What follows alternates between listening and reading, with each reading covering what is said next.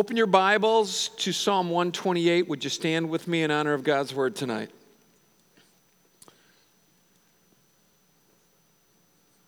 Psalm 128. You're there, say amen. It says, how joyful are those who fear the Lord, all who follow his ways. You will enjoy the fruit of your labor. How joyful and prosperous you will be. Your wife will be like a fruitful grapevine flourishing within your home. Your children will be like vigorous young olive trees as they sit around your table. This is the Lord's blessing for those who fear him. May the Lord continually bless you from Zion.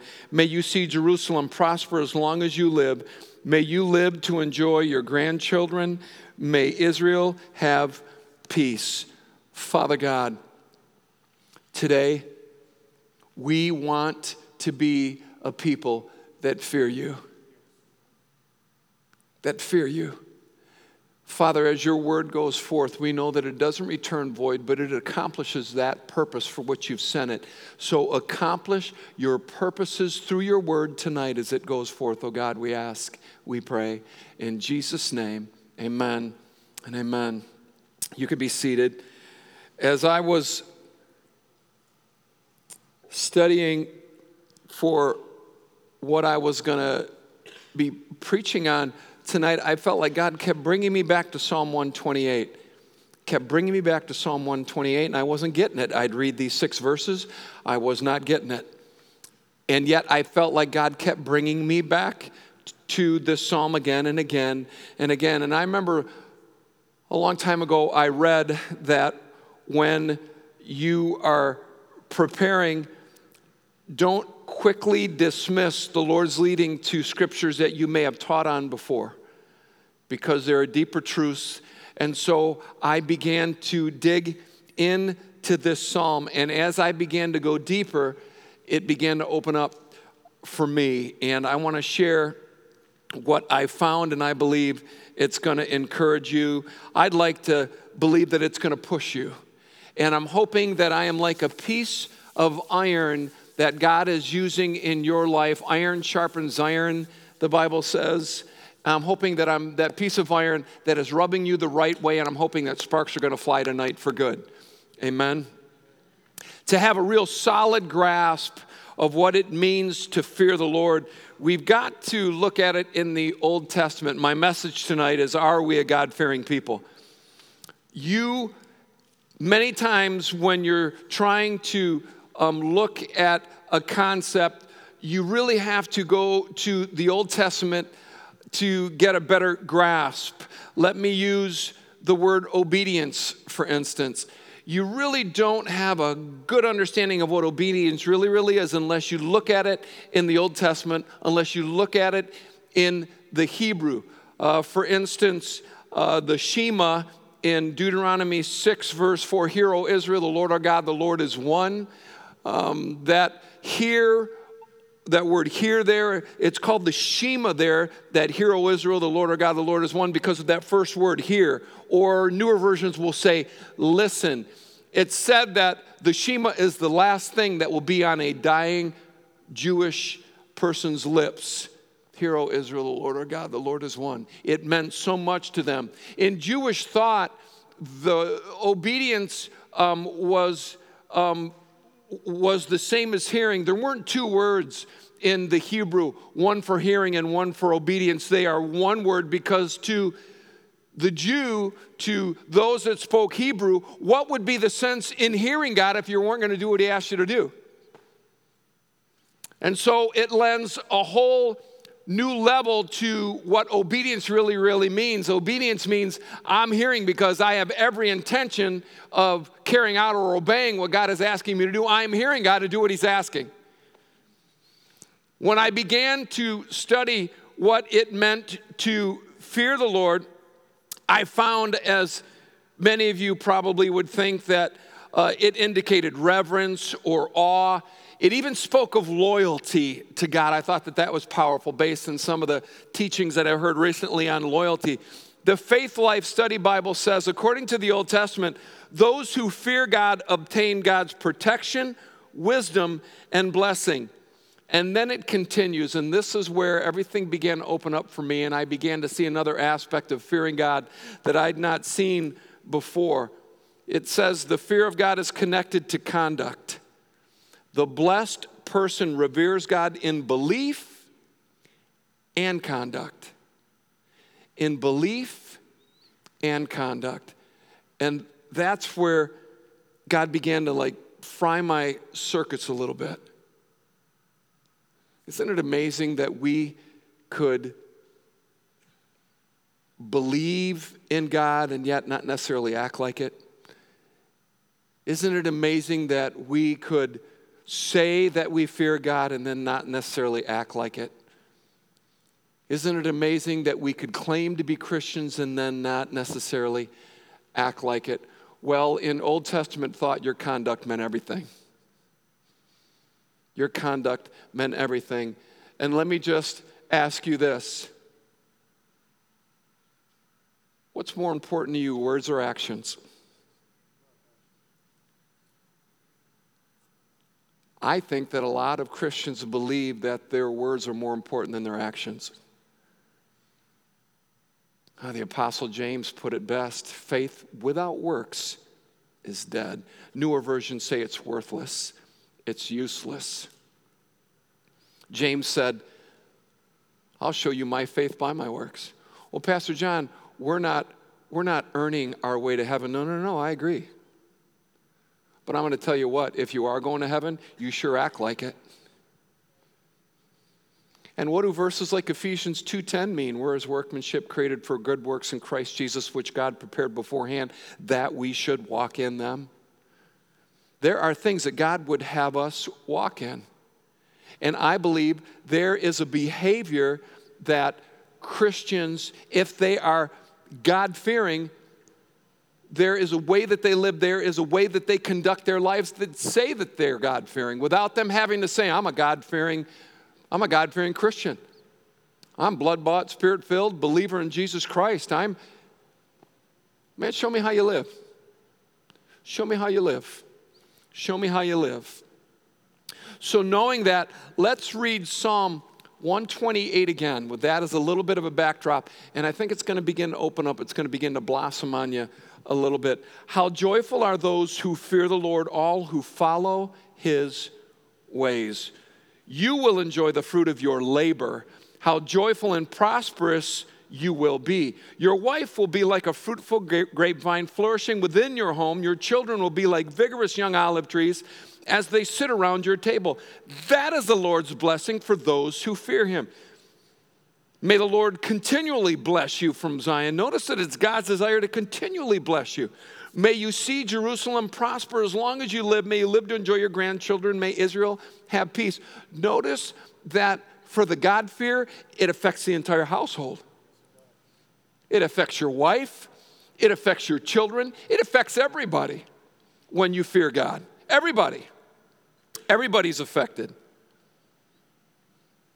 The thought that God's blessing upon our life is connected to our conduct is huge. It's huge. Pastor John, I do believe in God. Do you live like it? Could somebody look at your life and say, man, there's something different about you? What is it about you? Would they know? Would they know that the reason we conduct our lives in such a way says whether or not we truly fear God? When I began to study this, it messed with me. How you live and how you conduct your life, it does matter. It does matter. It does matter. Then when we truly fear God by how we conduct ourselves, his blessing is manifested upon our lives. That's why Psalm 128:1 says what it says. It's literally telling you what people who fear the Lord do. They follow God's ways. God-fearing people aren't lawless. God-fearing people aren't doing whatever they want to do, struggling to submit to authority. God-fearing people follow God's ways. And that speaks volumes to me, Because when it says follow God's ways, that means that there must be some kind of a relationship going on there. It's not like God is putting some dry, lifeless book before us and saying, follow it. The language suggests that there is an ongoing relationship that God is leading you in, and you are following his ways. You're following his ways. This is like ongoing, it's living, it's active. Man, I'm crazy like Vice President Mike Pence too, man. God talks to me, and I talk to him. We must all be crazy. In fact, the Bible says that is how we are supposed to live, by every word that proceeds from God's mouth. Deuteronomy chapter 8. That's how we're supposed to live. Pastor John, I don't know if I've heard God lately. Have you surrendered to him? Have you yielded to him? Have you maybe not tried to find some kind of deal that you could strike with God so that you could get to do some of the things you really like doing and that are pleasing to you? And have you just completely abandoned yourself to God so that you could hear him? Hope this is good tonight. I want to challenge you, because I've seen many talk like they are God-fearing but struggle to live like it. And I can't help but think of scriptures like in James, where it says, submit to God, resist the devil, and he'll flee from you. I think a lot of the times people are harassed by the devil because they've never submitted to God in the first place. They're praying foxhole prayers. God, get me out of this one. God, I'll serve you for 1,000,000 years. You just get me out of this one. And God's saying, quit asking me to bail you out and surrender to me. Abandon yourself to me. Submit to me. You look up that word submit. It means to be subordinate to. I struggle with the whole authority thing. It's difficult for me. We're talking God. We're talking forces in a spiritual realm that you could not possibly battle apart from a living God. Submit to God, resist the devil, and he'll flee from you. And a lot of times we're trying to fight God doing whatever spiritual calisthenics we like to do, when the very first place that we start is a place of submission to God. Once we're submitted to God, then we can resist the devil, and then he'll surely flee. And a lot of people aren't seeing the devil flee because they're not submitted. Start there. We got to start there. This is good preaching. I needed to hear this tonight, Pastor John. Okay, 1 John chapter 2. Let's dig a little deeper in the well. 1 John 2. When I see John in heaven one day, I'm just going to hug him. He's not just because my namesake, but I'll read about the Apostle John. He was so passionate for God. It's said that he was going to the public bathhouse one day, and there was somebody that opposed Christianity, opposed Christ. John fled, wouldn't even be in the same building with him, fled, just ran from the place. Didn't even want to be in the same building with the guy. I love the Apostle John. He lived and died of natural causes, was the only disciple that was not martyred. They tried to martyr him. I believe it was because he was so cotton-picking close to Jesus.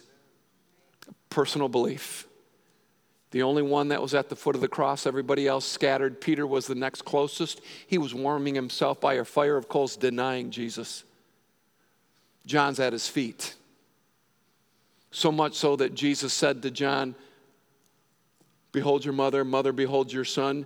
Jesus entrusted his earthly mother to John's care. And tradition tells us that he did exactly that, and that Mary was with John and under John's care until she died. We know that John, tradition tells us, lived into his 90s, which is astronomical in that day and age. Most people didn't make it out of their 30s.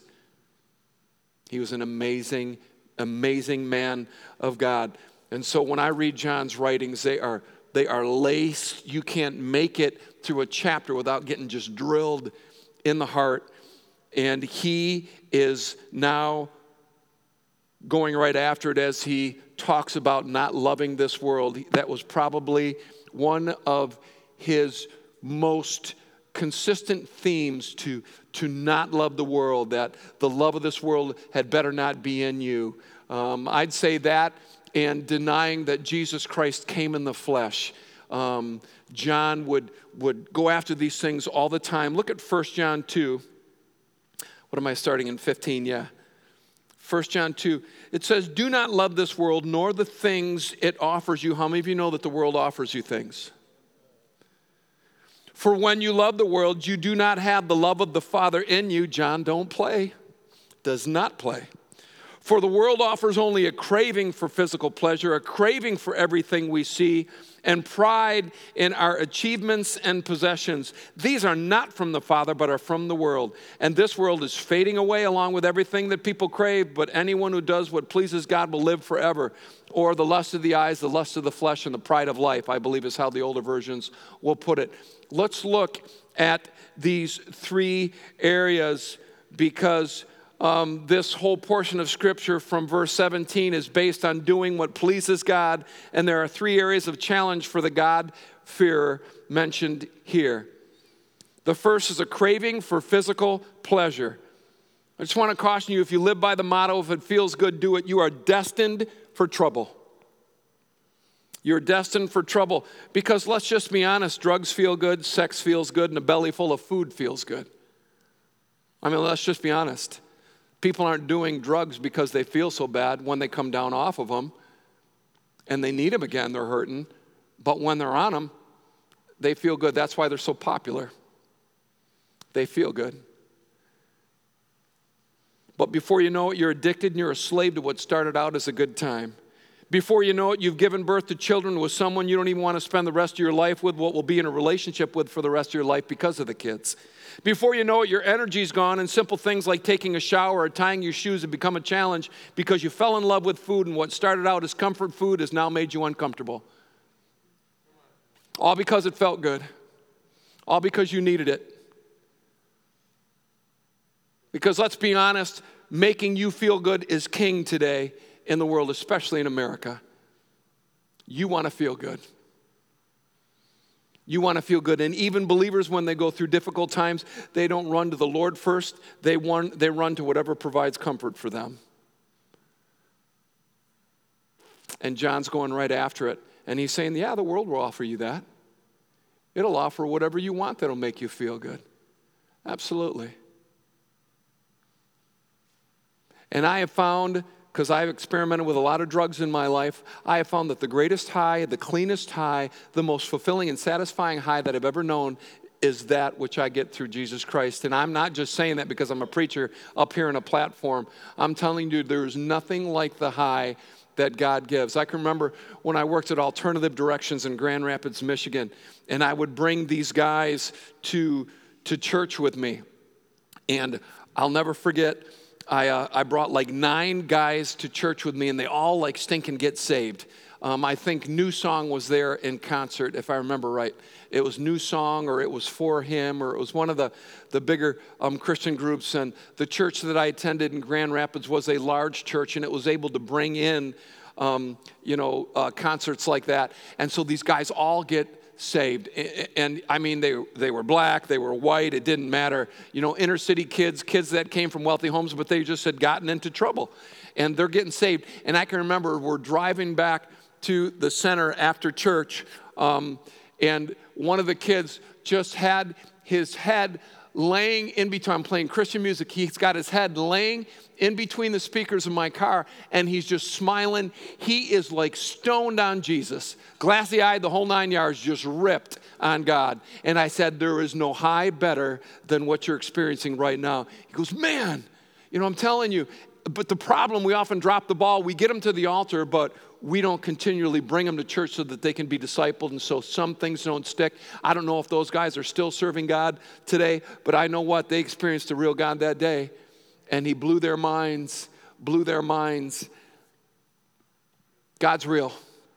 You can have experiences with Him that'll be far greater, far superior, longer lasting, more satisfying, more filling than anything that you could ever put in your body.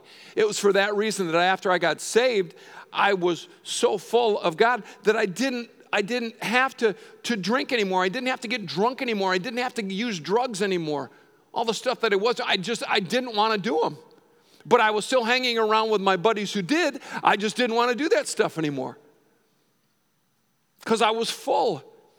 And I was stoned on Jesus, man. I was just ripped on God. And I didn't need those things anymore. I couldn't wait for the next service. And I was pretty much going by myself. I really hadn't even made a solid Christian friend. I was just going to this enormous church, just going there, grabbing my Bible, my NIV Thompson chain, grabbing my Bible, going to church and just sitting there and just grateful to be there. All I knew is that it felt so stinking good to be there. And I just had to be there.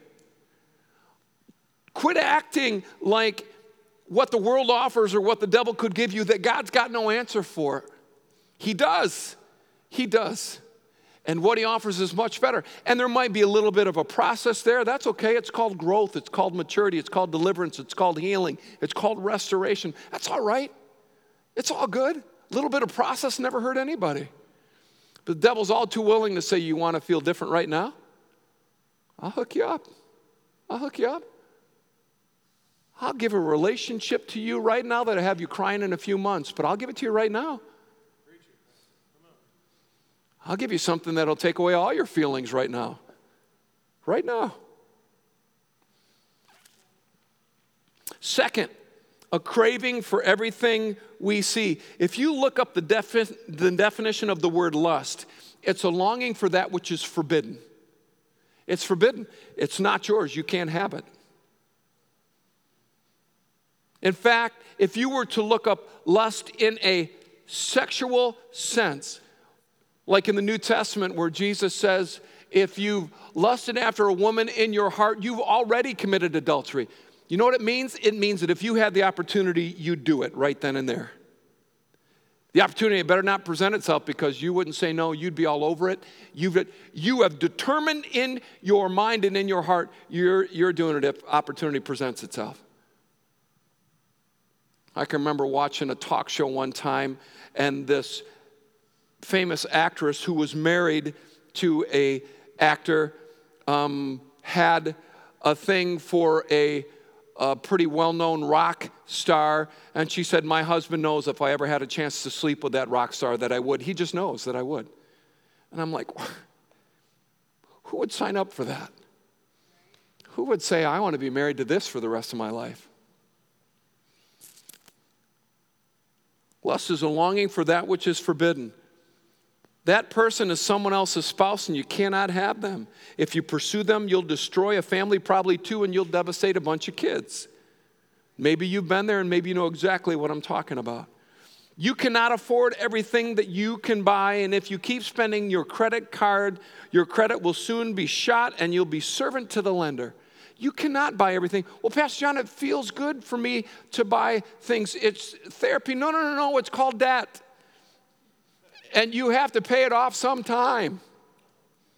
Or they begin to take things from you. And if you've ever had your car hauled away, you know exactly what I'm talking about.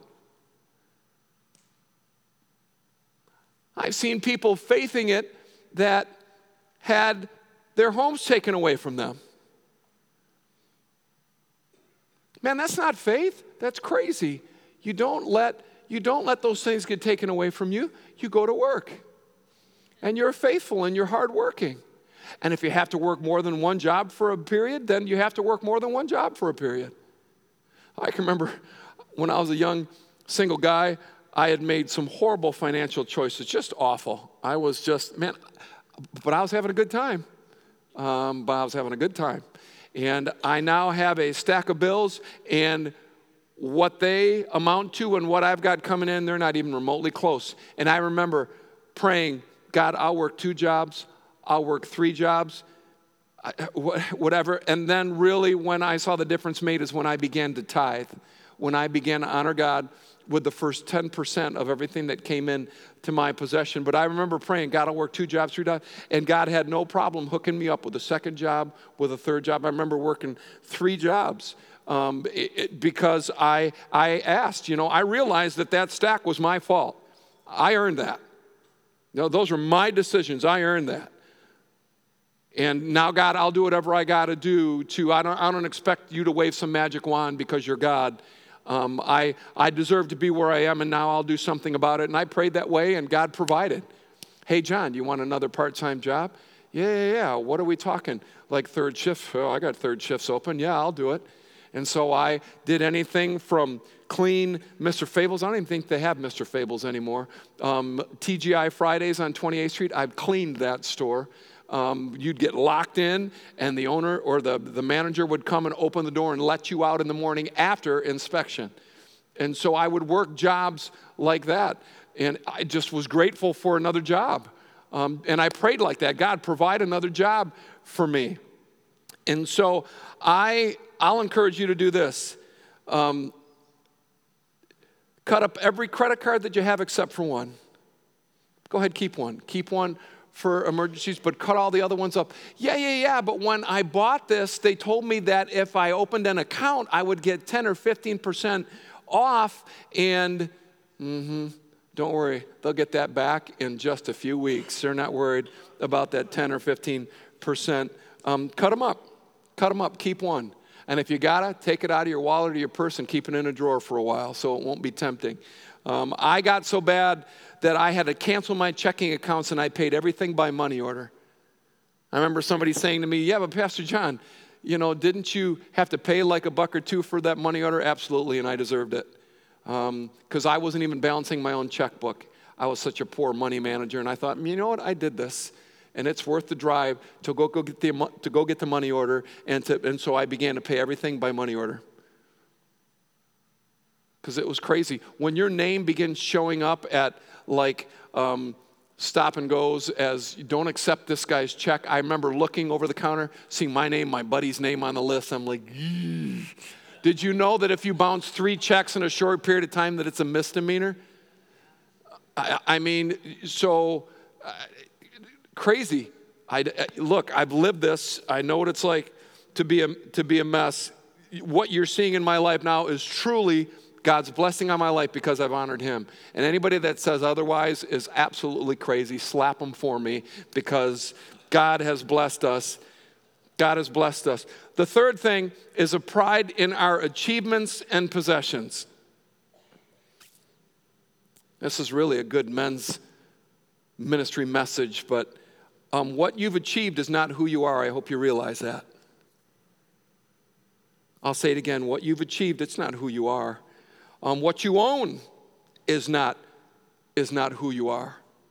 And yet, we can become very prideful about our achievements and our possessions. Let me show you a verse regarding pride. Go to the book of Habakkuk. Habakkuk chapter 2. So, sandwiched in between the Zephaniahs and the Zacharias, you're going to find Nahum, you're going to find Habakkuk. Go to Habakkuk chapter 2. Now, we all know chapter 2, verse 1, it's, the portion of Scripture, write my vision, make it plain, so that he who reads it will run with it. A lot of people don't read chapter 2, verse 4. Look at chapter 2, verse 4. After God speaks to Habakkuk about vision, then he says this to the prophet Habakkuk. He said, look at the proud. They trust in themselves and their lives are crooked, but the righteous will live by their faithfulness to God, or the just will live by faith. It's that verse when it was repeated in the New Testament that the German monk Martin Luther read, and it just fried his circuits, and before you know it, he's pounding 95 theses on the castle door in Wittenbach. Notice here that pride is such a monster that it says the life of the proud is crooked. Older versions say that the soul of the proud is not right. It's not upright. The soul of the proud, it's not right. So pride affects your mind, your will, and your emotions, your soulish realm. And the Bible says that the soul of the proud, it ain't right. It's not right. It's crooked. that the mind, the will, and the emotions of the proud are crooked. They're off. They're off. They don't see things right. They don't see things right at all. And if there's anything that God comes very, very strongly against, it's pride. The Bible says God opposes the proud, gives grace to the humble. If you want to be in opposition to God, just let your pride go unchecked. Let it go. Let it go. Refuse to humble yourself. Let your pride go unchecked. And as you increase in pride, rest assured, Scripture does not lie. You are now in opposition to God. God opposes the proud.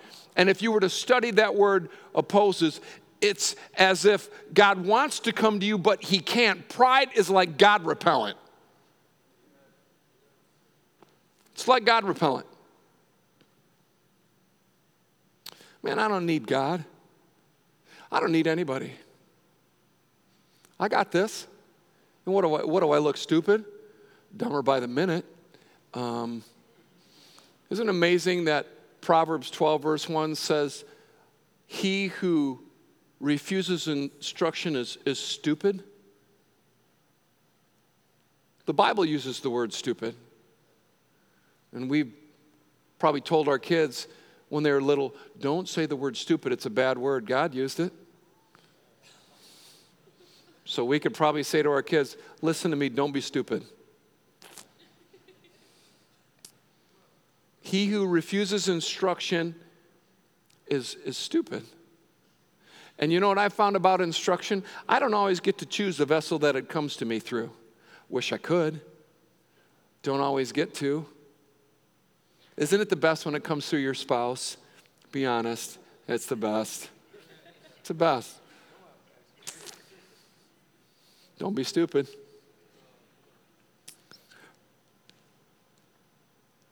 And out of all the things that the Word of God does, it's sharper than any two-edged sword, can go to the very marrow of our bone and can separate our soul from our spirit. The Word of God is able to cut a swath and separate our mind, our will, and our emotions from the born-again Spirit of the living God in the inside of you. Nothing like the Word of God. The reason why your nose should be in it all the time is so that your soul stays healthy. You are transformed by the renewing of your mind. Be not conformed to this world, but be transformed by the renewing of your mind. And Paul is begging the brethren, I beseech you therefore, brethren, I beg you, brethren, by the mercies of God, to present yourselves a living sacrifice, which is your reasonable act of worship. Do not be conformed to this world, but be transformed by the renewing of your mind so that you may prove what is that good and acceptable and perfect will of God. You've got nothing to prove if you remain prideful. You have nothing to prove. You are a living sacrifice. You do not belong to yourself anymore. You are now God's property. In fact, that is how you're to live as a sacrifice. We are living sacrifices, which Scripture calls worship. Living sacrifices. Man, where do they even get that stuff from? What inspired Paul? I believe Abraham and Isaac inspired Paul. I believe it's in Genesis 22.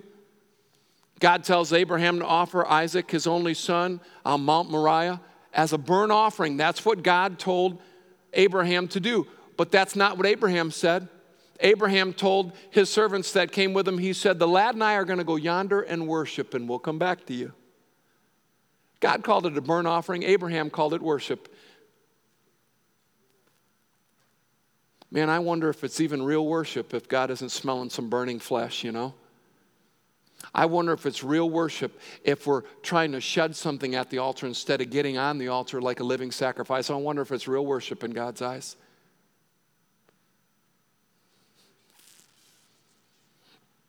So my challenge to you is, do you truly fear God? Live like it. Live like it. Conduct yourselves as a God-fearer. Conduct yourselves as a God-fearer. Anybody can talk. Anybody can faithfully come to church, get involved.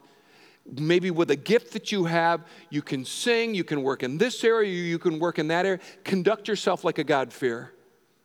Conduct yourself like one who fears God. It'll be evidenced by how you handle your money, your marriage, your ministry. It'll be evidenced by what you are consistently looking at. It'll be evidenced by what you take pride in. Is your conduct that of a God-fearing believer in the Lord Jesus Christ? Let's pray. We're running out of time here. Father.